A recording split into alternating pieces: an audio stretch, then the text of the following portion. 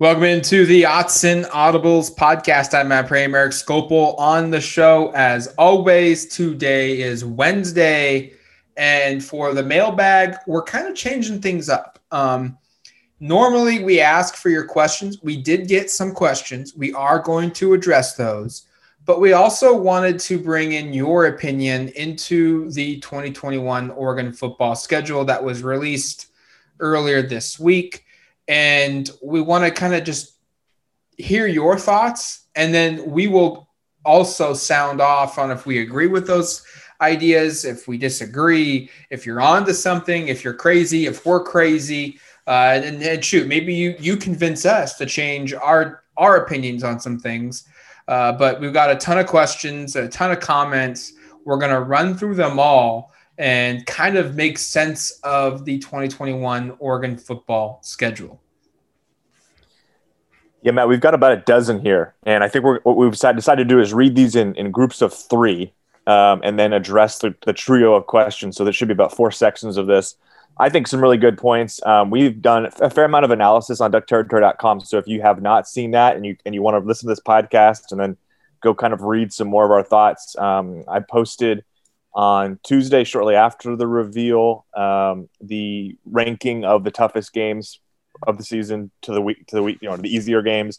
And then this morning on Wednesday, put together the kind of a couple of items I like, a couple items I don't like. I'm sure we'll touch on a couple of them and probably most of them, I guess, during this. I think some of the comments here address them, but just wanted to give those listening an opportunity to go read a little bit more of our content on duckterritory.com. Some of that content is free, some of it's VIP. I guess we'll just quickly remind you that it's always great to sign up for the VIP subscription. Provides you a little bit more content, a little bit more understanding behind the scenes what's going on. So if you're not a member already, take advantage of that. We'll have numerous offers upcoming. And for those listening, probably have already heard a couple of those prompts in the past. So let's start with our first trio of questions from @Eric J. Hovland. The last month of the season will be tough. Also wish the bye week came in later this season. @GoDucks85, playing at Utah the week after UW in late November has trap game written all over it.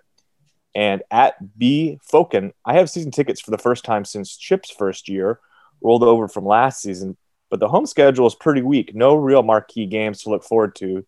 Thoughts on the best home game? So let's roll through these in order of when I read them. And I'm in agreement with what all three of these are kind of getting at here. I agree. The last month of the season and the last month for those extremely tough. It's really tough. And this is what it is. They play at Washington on the 6th of November. They then host Washington State. That's always tough. I know it changes that head coach, but there's something with this Oregon-Washington State kind of rivalry that's developed recently that has always made those games tough. So I don't expect that to be like a walkover game. And then at Utah, November 20th, that's going to be a grind right there. And then they close it November 27th against the Beavers at home. And I think that would be the game you'd probably point to most years and say, well, there's your kind of easier game, quote unquote. The Beavers haven't been particularly competitive, but the last 2 years, these games have been down to the wire. Oregon won the game in 2019 by a couple scores, but they needed a late, I think, Cyrus Habibi-Likio touchdown to put it away. And then last year's game, obviously they lose. So I agree. I mean, this last 4 games, the last month of the season is like, I would say without doubt the toughest 4-game stretch of the season is the last 4 games of the season. And that's one of the things that I think you like in terms of maybe getting you ready for postseason play. You have to play all the top teams, but in terms of winning a conference championship, it's probably not ideal to kind of close things out that way. I look at this and, I think the Washington State game is sneaky. The Utah game is sneaky. Mm-hmm. The UCLA game is sneaky. All 3 of those will be tough and difficult games for Oregon when normally I think you might look over it. As for the whole slate of games at home, yeah, it kind of stinks. Like, am I wrong that Fresno State week 1 might be like the marquee game? I think obviously Oregon State will be a big game, especially because they beat Oregon last year. And Duck fan and the program will want to strike revenge. But from a team that's just like, no offense, even though Oregon State won, like the 2 teams' talent gap is not, it's huge. Like, and I almost kind of think Fresno State may be just an overall better program right now than Oregon State. Am I crazy to think that Fresno State might be your best game of the year at home? Aside, like, throw out the rivalry aspect, throw out what happened the year before. Like, I kind of wonder, is Fresno State week 1 your best home game of the year, which kind of stinks if that's the case. I still look at like Colorado and Cal as being, I mean, you know, you can say it's Cal and Oregon State, regardless of what talent disparity. Those are two teams that just beat Oregon. And Colorado is a team that was the real surprise of the Pac-12 last year. And really, you know, I think in a traditional season, it would be interesting to see if they, you know, how things would have played out. Would they have really been competing like they were? But like they were in the heart of the Pac-12 South chase until the very end. And they bring back the Pac-12 Offensive Player of the Year in Jarek Broussard. Sam Neuer, the quarterback, actually a Beaverton native, will be back to lead the offense as well. I think they lose a couple of their top defensive guys, but I look at the Buffaloes and like the thing that's hard here is like to suggest that Colorado on October 30th, the Halloween game, is like your big marquee home game. That like Colorado is one of the least sexy names in college football, especially the Pac-12. It's, like that's kind of a hard fans aren't clamoring over themselves to get Colorado tickets. No offense to the Buffs.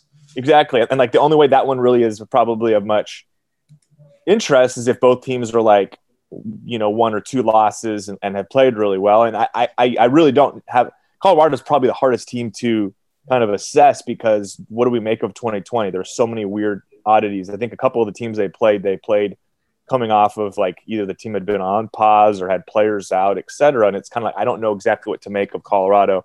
But that would be the game I'd point to along with Cal, just because I think Oregon and Cal continue to kind of have a pretty good back and forth. The staff stuff is interesting, but you're right in terms of like you look at the schedule and it is missing the Washington, the USC, the Arizona State or Utah, even like that kind of marquee crossover game. Like I agree, like because the best, I mean, sadly, you know, they play 5 Pac-12 home games, but the only Pac-12 South game that they play at home that's of any consequences against Colorado. I mean, Arizona is probably going to be – they might win 1 or 2 games all season. They're going to be pretty bad. So I agree with that assessment in terms of the home games. I'll also touch point on just Eric, the first one's comment here. Eric Hovland just saying, I wish the bye week was later. Totally agree. I think that would help. You know, you play 5 games and then you'd take a break. Probably prefer to have that game maybe after like the UCLA game. I also think like – I loved in 2019 the fact that you had you had 2 bye weeks. Yeah. They had one after Stanford and they had one after USC. So they got through their kind of first 5 games. Similar, actually, I think identical schedule in terms of the first bye week was right around October 9th or right around after 5 games. Back in 2019, they played their non-conference slate. They played a couple conference games. Maybe Stanford was the first conference game. I think it was. But then they played the majority of their tough stretch in between, had a bye week, then played their final 3. I'd like to see another bye week in here, but that's maybe being a little bit nitpicky. 2019's 2 bye weeks was in part because of just how the calendar shook out. Yeah. There was an extra Saturday during the football season. But I'm with you. Like I do think college football should be spread out a little bit more. Like I wouldn't be opposed. This is kind of going really down the tangent here. But I really would not be opposed if instead of starting the season the first Saturday in September, which this year is the 4th, like I wouldn't be opposed making 0 week like August 21st. That's the second to last Saturday. And the regular season starting for everybody September 28th. And that way, and I'm not talking add in more games, you add more buys, add 1 more bye week. So every team gets 2 buys during the season because I want to see in November the team. I understand injuries are going to happen and season injuries are going to happen for teams, but I want to see teams be at their best at the end of the year. And it's not a battle of attrition. Who has the best depth? Like that's part of it, but I don't want to see teams and playoff races and teams fighting for division championships be straddled with injuries, and it's who has the ability to best recruit the depth, because that eliminates so many other teams. I want each team to be at their best possible strength at the end of the year. And I think adding an extra week of a bye where you can't add a game can ensure that these teams are healthier towards the end of the year. So I'm with you kind of going down the path of figuring out a way to get an extra bye into the season. Yeah, I'd like to see them just adopt 2 bye weeks and make that the way it works. You have one in like late September, early October, and then another one kind of maybe sometime early November to sort of split up the season. Because and maybe part of it is 2019 was a season where Oregon had a lot of success and those 2 bye weeks helped. But I just look at that and think the way this season is kind of constructed from a schedule perspective for Oregon and the way it breaks out, it's like you have 7 straight weeks at the end there, plus an 8th potentially in a conference championship game. That's like 8. That's 2 straight months without a break, and playing probably arguably like 7 of your 9 toughest games of the season during that stretch. So like, I think that's a tough stretch there, and I think I'd love to see a bye week kind of break it up.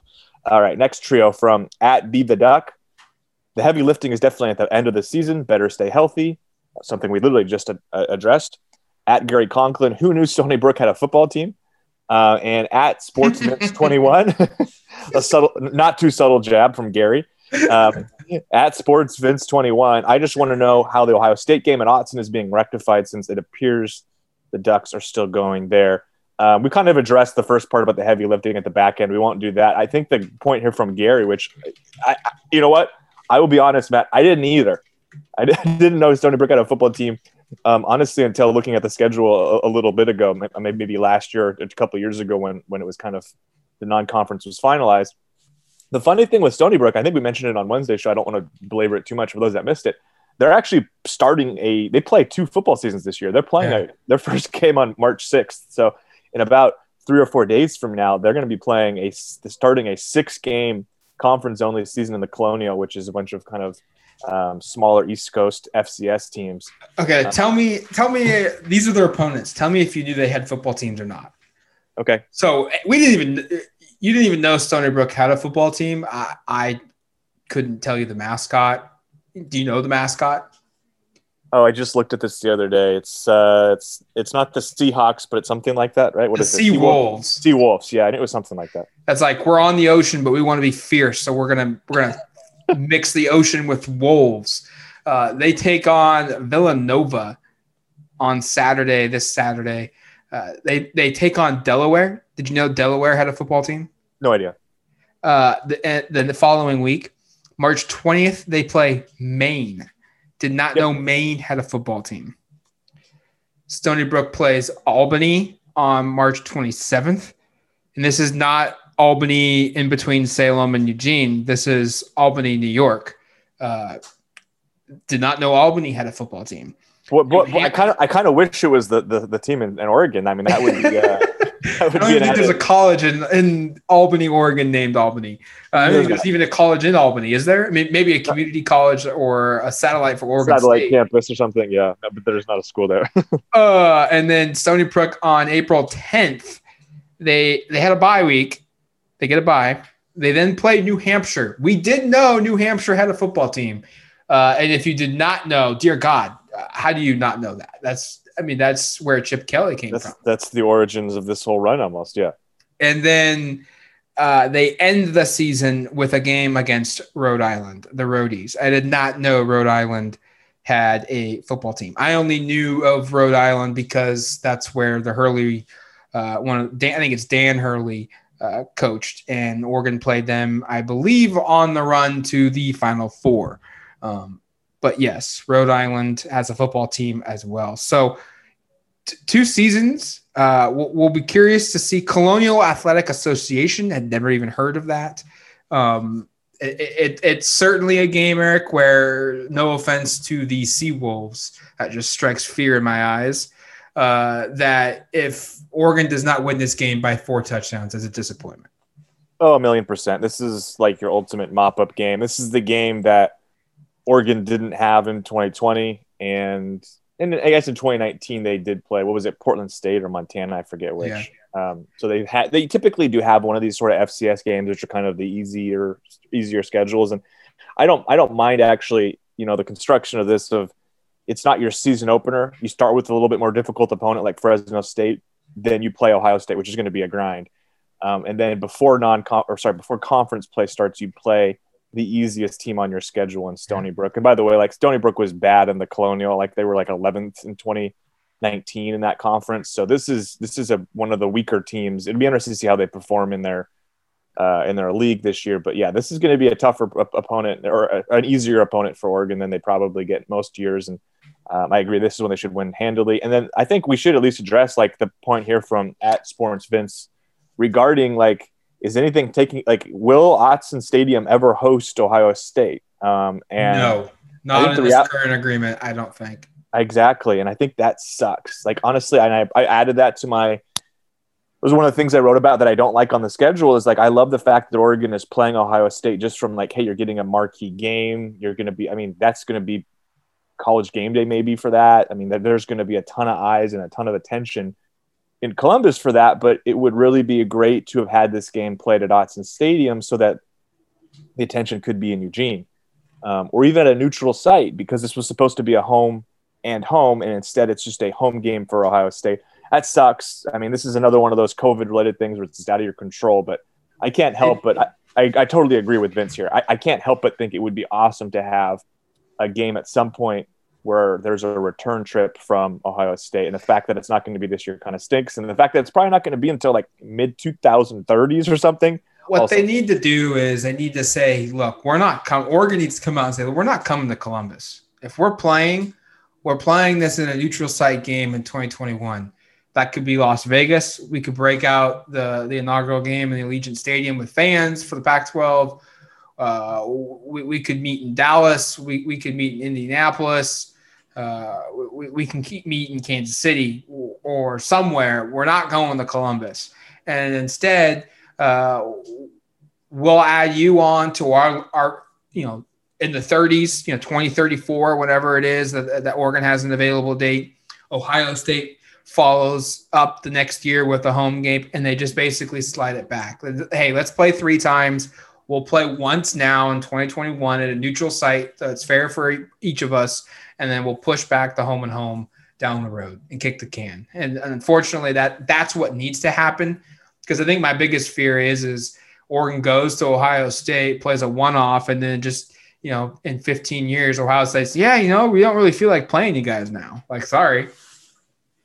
Yeah, no, I think I just again, it's a COVID related instance here where just another one of those COVID things that really sucks, where this felt like it was supposed to be. It's like it was supposed to be the big one, and they didn't get it. So I think it just stinks. I don't know. There's not much else to say, and I'm very skeptical that there's ever within the next decade that Oregon and Ohio State play in Eugene. I don't expect that to happen. All right, next couple here from @Fables1985. This touches on what we were just talking about. Since the Ohio State return game is in limbo, I had hoped Rob Mullins would have negotiated a move for the 2021 game against the Buckeyes to Las Vegas, something Matt just suggested. @TallTunichi33 would have preferred to have the bye later in the season. And then from @MVH Genetics, when do the Ducks start playing Ty Thompson at quarterback, and do they only play him for 4 games? Is the prior question at all predicated on AB's play? Let's start with Anthony Brown. AB's being Anthony Brown. Let's start kind of with I don't, not to belabor, but we just touched on it here. The point that Fables made about moving to Las Vegas. I think if it's not in 2021, and this is the thing with college scheduling that stinks, is that these are done so far in advance, and we now have evidence that you can schedule games right like a week away. Like you can schedule games 4 days apart. You know what I mean? Like we saw that in 2020. Like games were postponed and teams had to scramble, and they figured it out. I don't know. I mean, I think we've mentioned this before, but like I'm of the belief that like I don't know if you need to schedule these things 6 to 8 to 10 years out like this. And like for me, I would much rather have a little flexibility here and try to get something in Las Vegas against a marquee team within the next couple of years. And I don't know if we're going to get that, and probably we won't. Certainly the Ohio State element of trying to get that to Las Vegas. I just think the Pac-12 needs to take advantage of this, and I think it's tough because of the way the scheduling takes place to actually get this situated. I don't expect that. Like, Matt, realistically, when's the next time you think Oregon can play in Las Vegas? Like 6 to 8 years, maybe more. Be past this year. Yeah. It's not for a non-conference game. It's not going to happen, right? Yeah, it's going to be a while. It's going to be a minute. All right. We've already addressed the bye week element there a second ago, so I won't belabor that one. From at MVH Genetics, the question about Ty Thompson and at quarterback. It's just I know this is like the hot topic right now is Ty Thompson and at quarterback.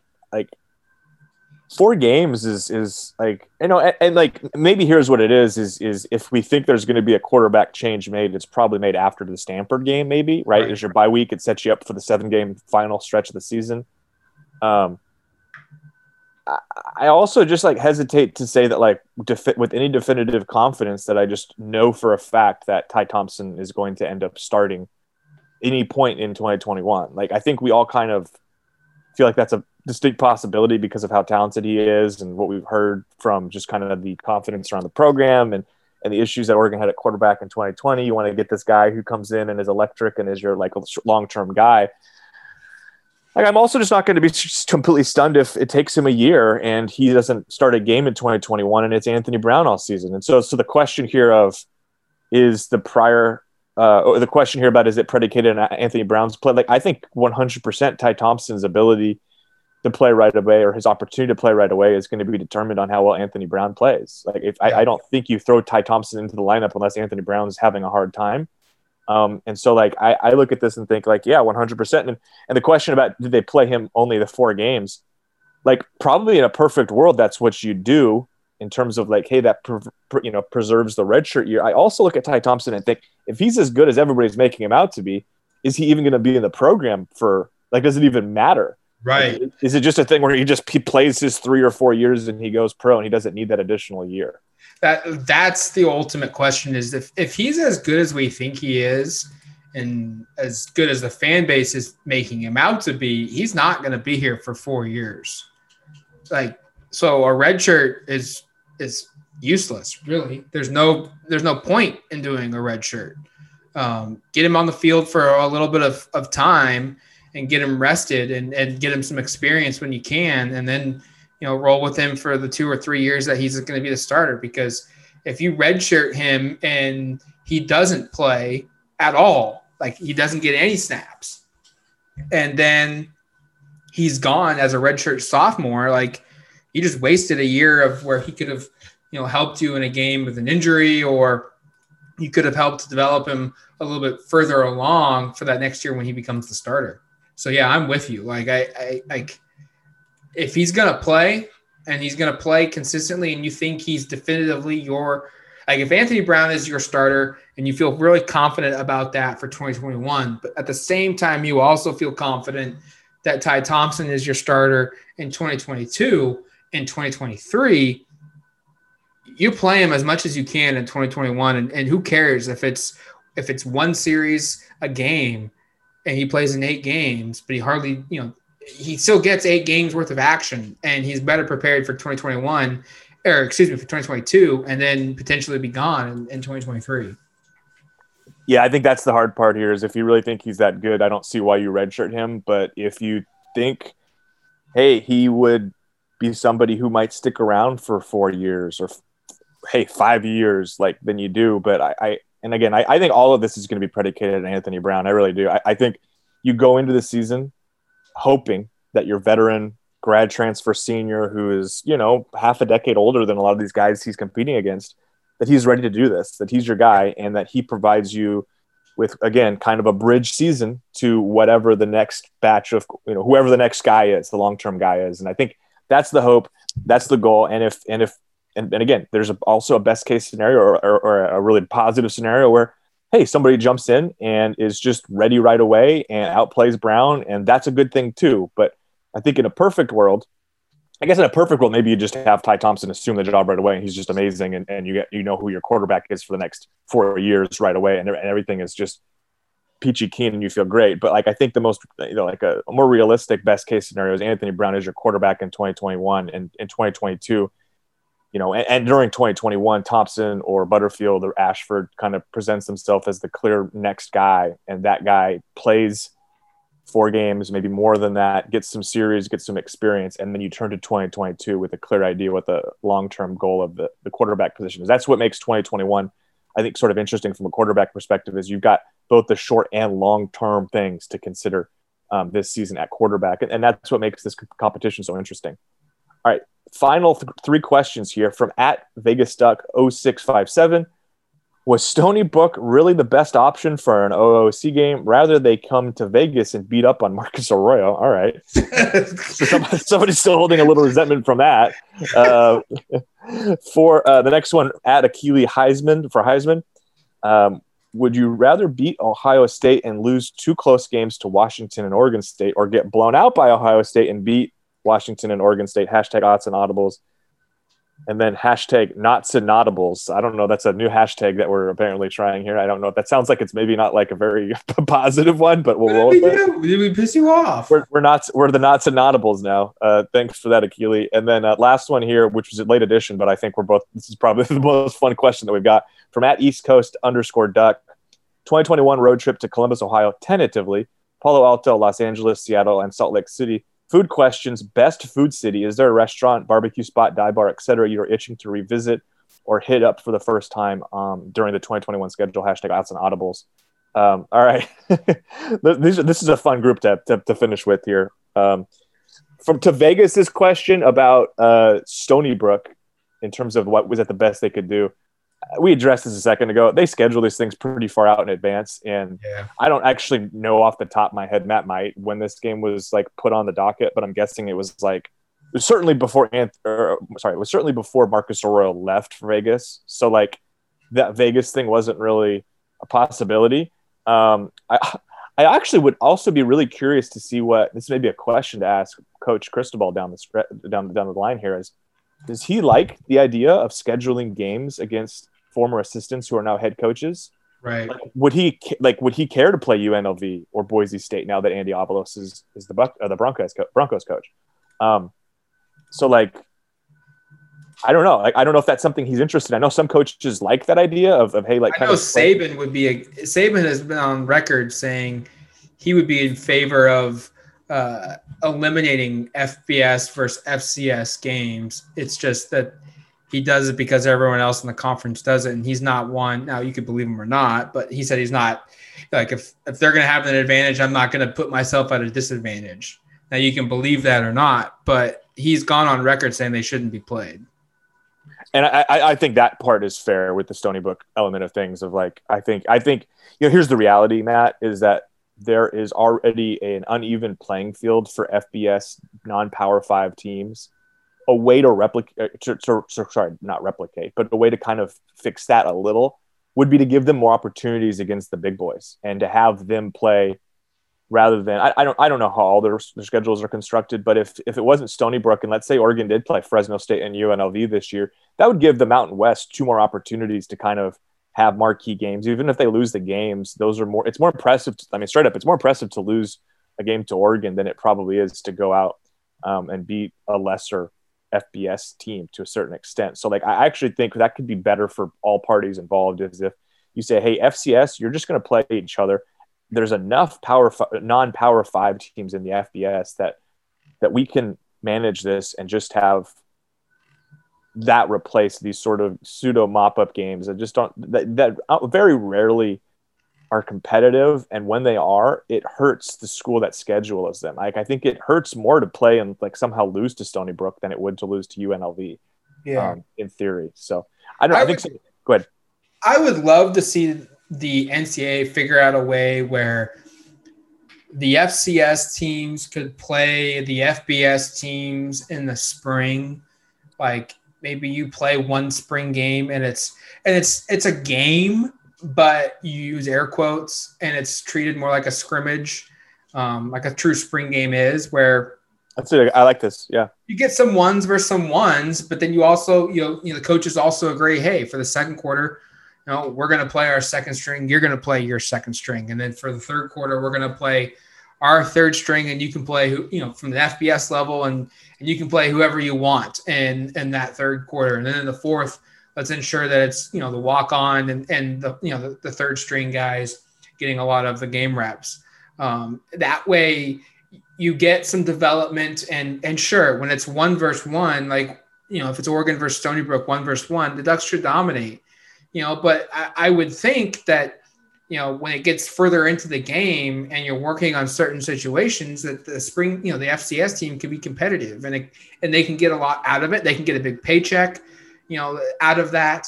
Now, some schools will argue like, hey, we play 2 or 3 FBS teams a year to get huge paydays, and now you're only giving us 1. How do we make up that money? I don't know, but I would much rather see those games played then. And then on the flip side, it's just FBS versus FBS during the regular season. Yeah, actually, I hadn't considered the fact that would really, really negatively impact the FCS schools' bottom line. Yeah, you're right. Those schools play those games for the paycheck. That's why they're played. And if you were to remove those, I don't know exactly what the ripple effect would be, but like I would imagine that would really make things difficult on those programs to like even stay. I mean, I'm sure that right now, especially, to even stay kind of not even competitive, but just to stay in business if you were to take some of those games away. So, I mean, I don't know the exact numbers, but I'm guessing you probably make more from a Saturday where you're playing a Power 5. Stony Brook probably makes more money just from playing Oregon than it does from half its remaining schedule over the course of a season. Maybe an FBS team can only play 1 spring game, but an FCS team can play 2. There you go. The FCS gets 20 days of practice instead of 15. Wouldn't it be kind of cool to have like a 3-game FCS, like the Oregon plays like Montana, Portland State, and Montana State or something like that for 3 games in April, and that is like kind of replaces spring football. You kind of have like a spring season that doesn't count towards whatever happens for the postseason, but at least you get these kind of there's scrimmages and maybe I don't know, maybe they somehow factor into something, but maybe it probably shouldn't. But I just think it'd be cool to I like this kind of train of thought here of kind of mixing up what you do in spring, because it's been this way for so long, and I think there is something kind of attractive to me, at least, about the possibility of incorporating a little bit of a change in how spring operates. I just don't think, like, I'm with you. It would be cool to have 3 games. I just don't think from a fan base perspective, Oregon's fans in April and May or whenever they would play these games, I don't think they come out in droves for 3 weeks of Montana State, Portland State. I think they would for 1. I think you would probably get a good chunk for a second one. But at that point, look, if this is Alabama, yeah, they'll do that. But we're normal out here in the Pacific Northwest. And in April and in May, the sun is out, the weather is turned, it's gotten good, and we've been stuck inside all day for months. We want to go to the coast. We want to go hike. We want to go play golf. We want to go play, toss the Frisbee. We want to go do things. And we're not going to just sit every 3 weeks in a row to go and watch Oregon play Montana State, and Portland State. So I think 3 is probably too much, but you could probably get away with 2. Probably.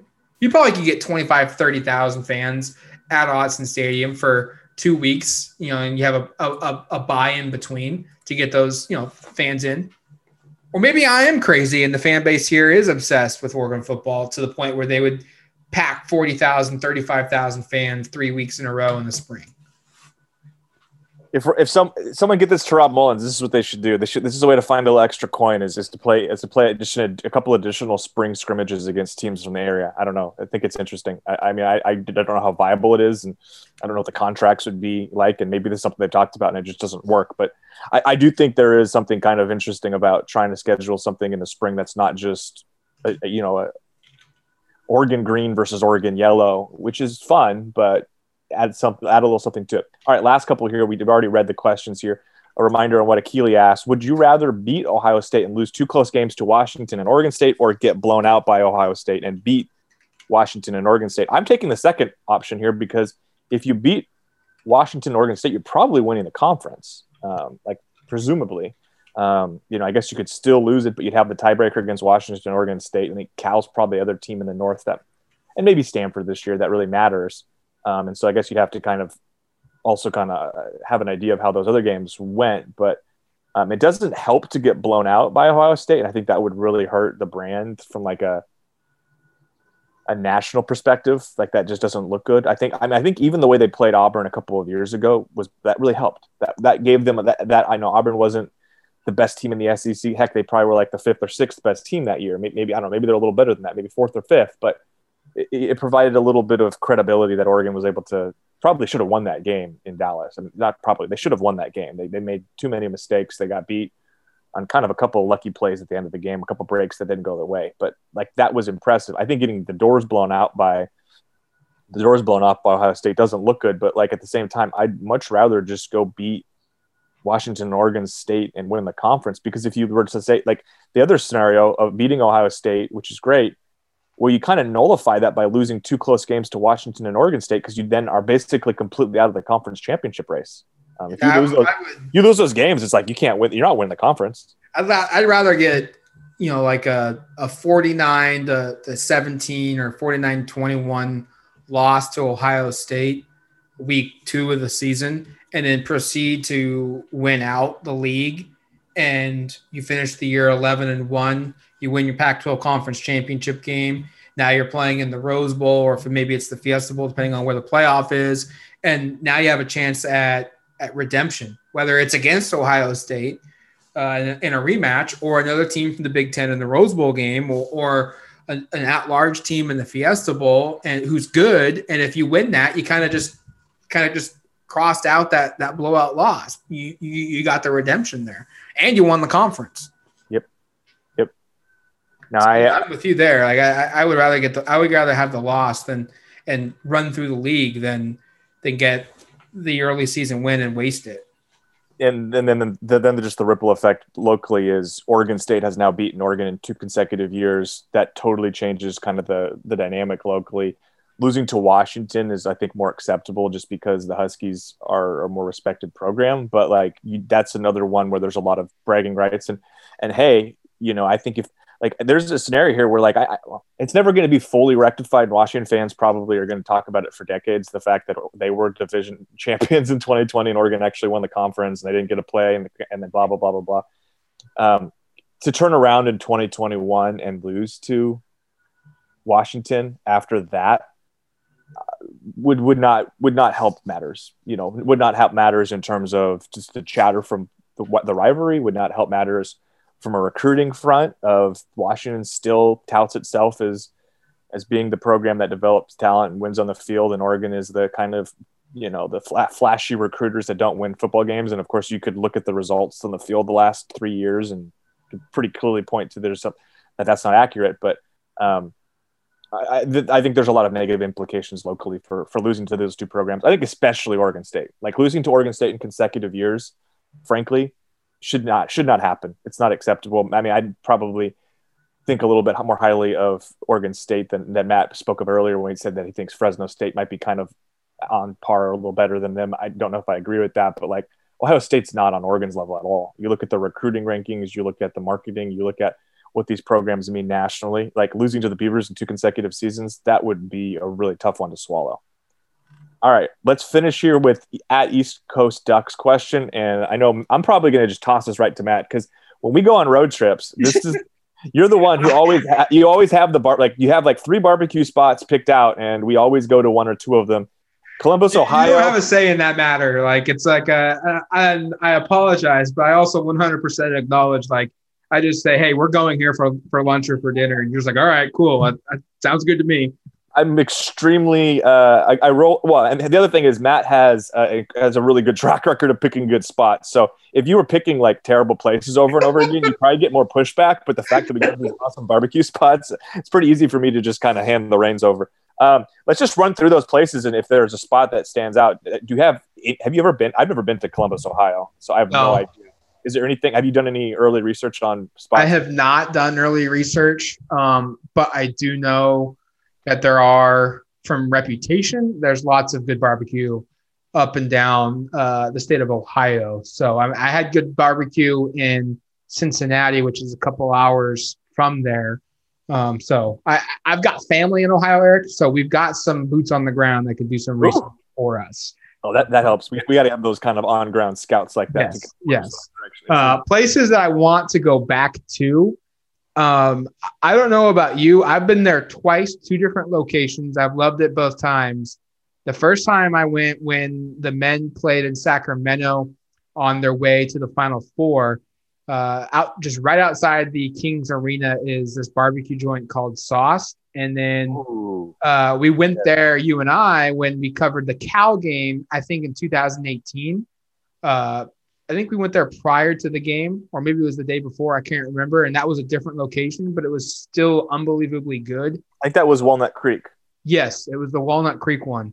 I want to go. I instantly saw the Stanford game and was like, ooh, that it's a little bit of a drive because it's over the hill from where we would be staying. But I would assume we'd be staying there. But that's worth the drive. I think Sauce was a really good spot from a barbecue point. The other one that I really liked was, I think it was Little Piggy or Miss Piggy Barbecue in Phoenix. Do you remember that one where it's like literally in? Oh gosh, yes. It was literally in like the like industrial part of Tempe and didn't really fit the mantra. And Little Miss Barbecue. We sat in line for like 2 hours. Stood. We weren't sitting. We were standing. Yes, we stood in line for 2 hours and then proceeded to cover the next day a game in which they got the shit kicked out of them, which was not good. But I think the barbecue was awesome. Like, what, I mean, I still remember. I remember Matt coming back after that game was quite demoralizing and being like, "Hey, at least I've got some leftover brisket." And I mean, it was still really disappointing. I think we recorded a podcast basically, and then we're like, "Oh, we should just stop podcasting because I want to eat our brisket." But that place was great. That place, I actually go, and whenever I go there, whether it's for family or because I got family in Arizona, if that's for family or if it's family everywhere for work, I always make sure to go to Little Miss Barbecue. They have 2 locations.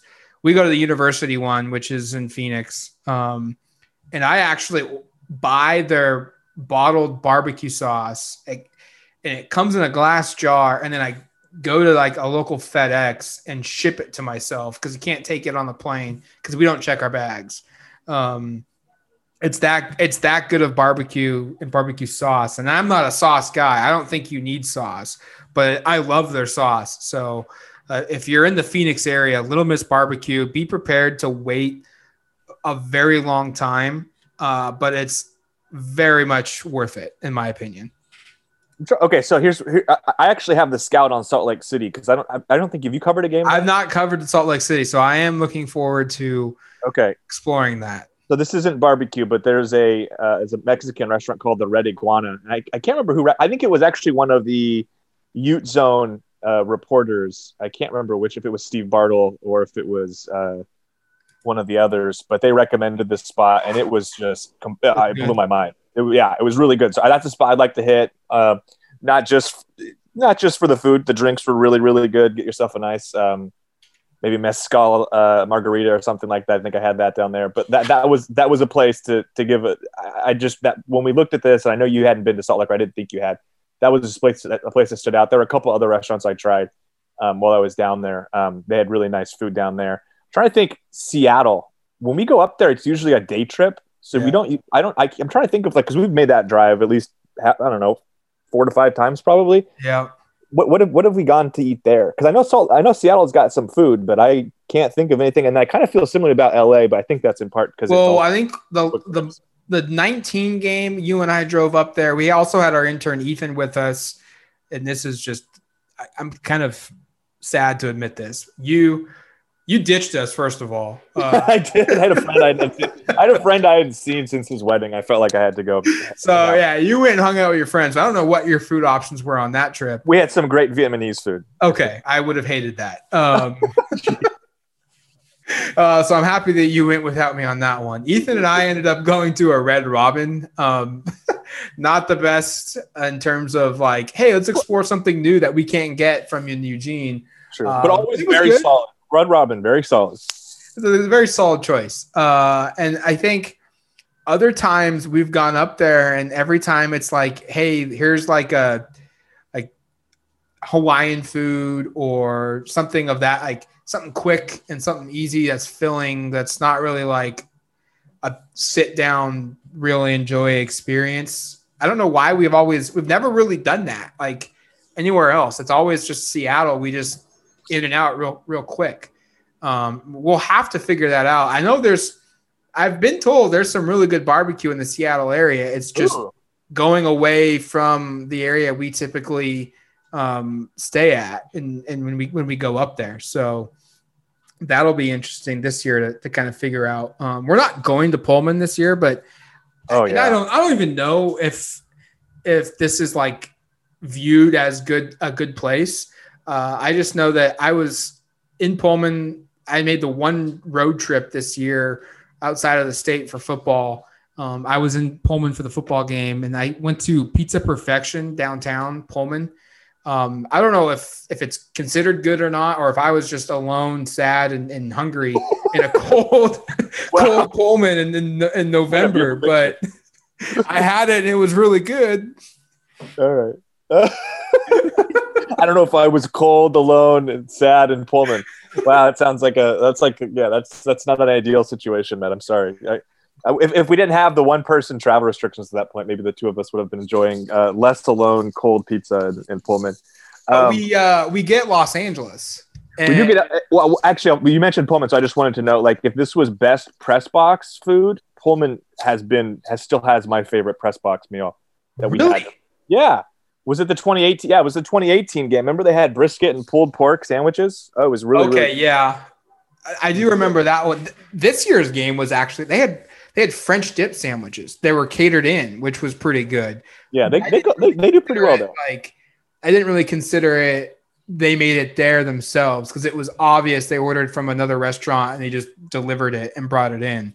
But I do remember those the brisket sandwiches that they had made there. That was pretty good. I still think USC's is the best. USC's. Oh, you're right. USC was really good this last time in 2019. That was a really good spot. There was a time, the 2012 season, I went, and back in 2012, I was on like a huge Diet Coke kick. So like if you know how I drink Diet Coke and if I'm telling you this was a huge Diet Coke kick, that tells you how much I was drinking. USC had one of those humongous refrigerators completely stocked with just Diet Coke. Dangerous. And I think I drank like 6 Diet Cokes throughout the course of a game. Now, it helped that Kenyon Barner was literally scoring a touchdown like every 7th time he touched the football, and they put up like 60 points against the Trojans. So the game, and USC had like 40. So the game was incredibly long, but like that's always going to stand out in my mind. But I'm excited to go to LA again because it's going to be warm. And we typically go to like Manhattan Beach, right? Yeah, that's where we went. I was just thinking that's where we went last time for the USC road trip. We went down and had some fish tacos by the water. That was nice. Yeah, that was pretty cool. The other thing I'll say from the Rose Bowl, the 2020 Rose Bowl was, and I wish I knew where these came from, but they had the very best like breakfast burritos I've had at the press event on like 2 days before the Rose Bowl, and it was just, I still think about those. Really, really good. I wish I knew who the caterer was so we could give them credit.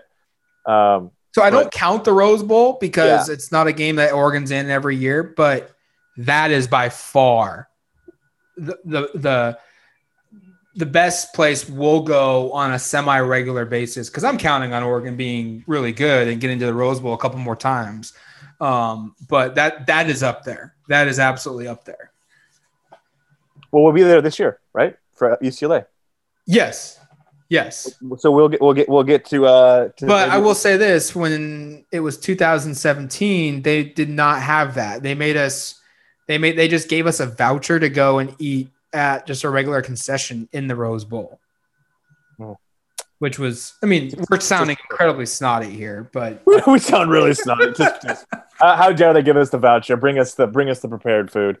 I like that we're closing this podcast with probably more strong opinions and thoughts on the food than of the games themselves. But hey, that's what happens, man, and that's part of the deal when we go on these road trips. Is the food is a big part of it. I mean, it's not that often that we get to go around the country and try this type of food, and sometimes the spots are. I can't think of a really underwhelming barbecue trip that we've had on a road trip. I don't think we've ever had a trip where, even if it's barbecue or not, where we've been disappointed. Like, I think the worst we've ever had was maybe the 2019 trip at USC the night before, because we landed late, and I think we couldn't find a place to go for food, and it ended up just going to a BJ's. Remember that? And it was just bad service. Right. We were in a weird spot with nothing really remotely close, and so we went there. And we watched it wasn't the USC game, because we watched Utah beat USC. That was the night before the Stanford game. That's right. My recollection. That's right. Yeah, that's right. Oh, by the way, we'll end the show here. I earlier on the show said that maybe Duck fans have lives, and I'm not trying to be negative toward Duck fan. I was wrong.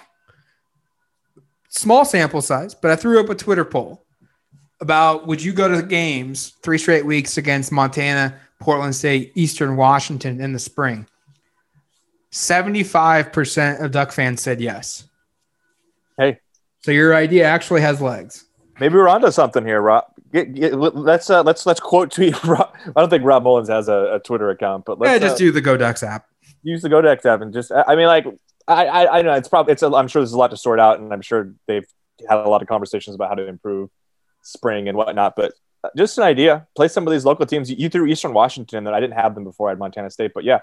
Portland State, Eastern Washington, and Montana. Like, play those 3 teams. Those are typically pretty darn competitive at their level schools, and they're all within driving distance to. I mean, Montana may be a long drive, but like all pretty close to Eugene. Play those teams. Good for both programs. I don't know. Maybe the revenue split is probably somewhat problematic because you'd have to pay those schools to come out, whereas when you're playing a spring game, you could just keep it all. But yeah, just a thought. I mean, I think it's kind of cool, and it would be fun to just kind of get a better gauge for where the program is at in March, April, May, as opposed to just kind of finding out in September. All right, that's going to do it for us here on the Odds and Audibles podcast. Thank you for submitting your thoughts, your questions, especially the food ones. It's making me realize how excited I am to potentially get back out on the road. I'm sure Eric as well. And until we talk to you later this week, you've been listening to the Odds and Audibles podcast. Talk to you later, folks.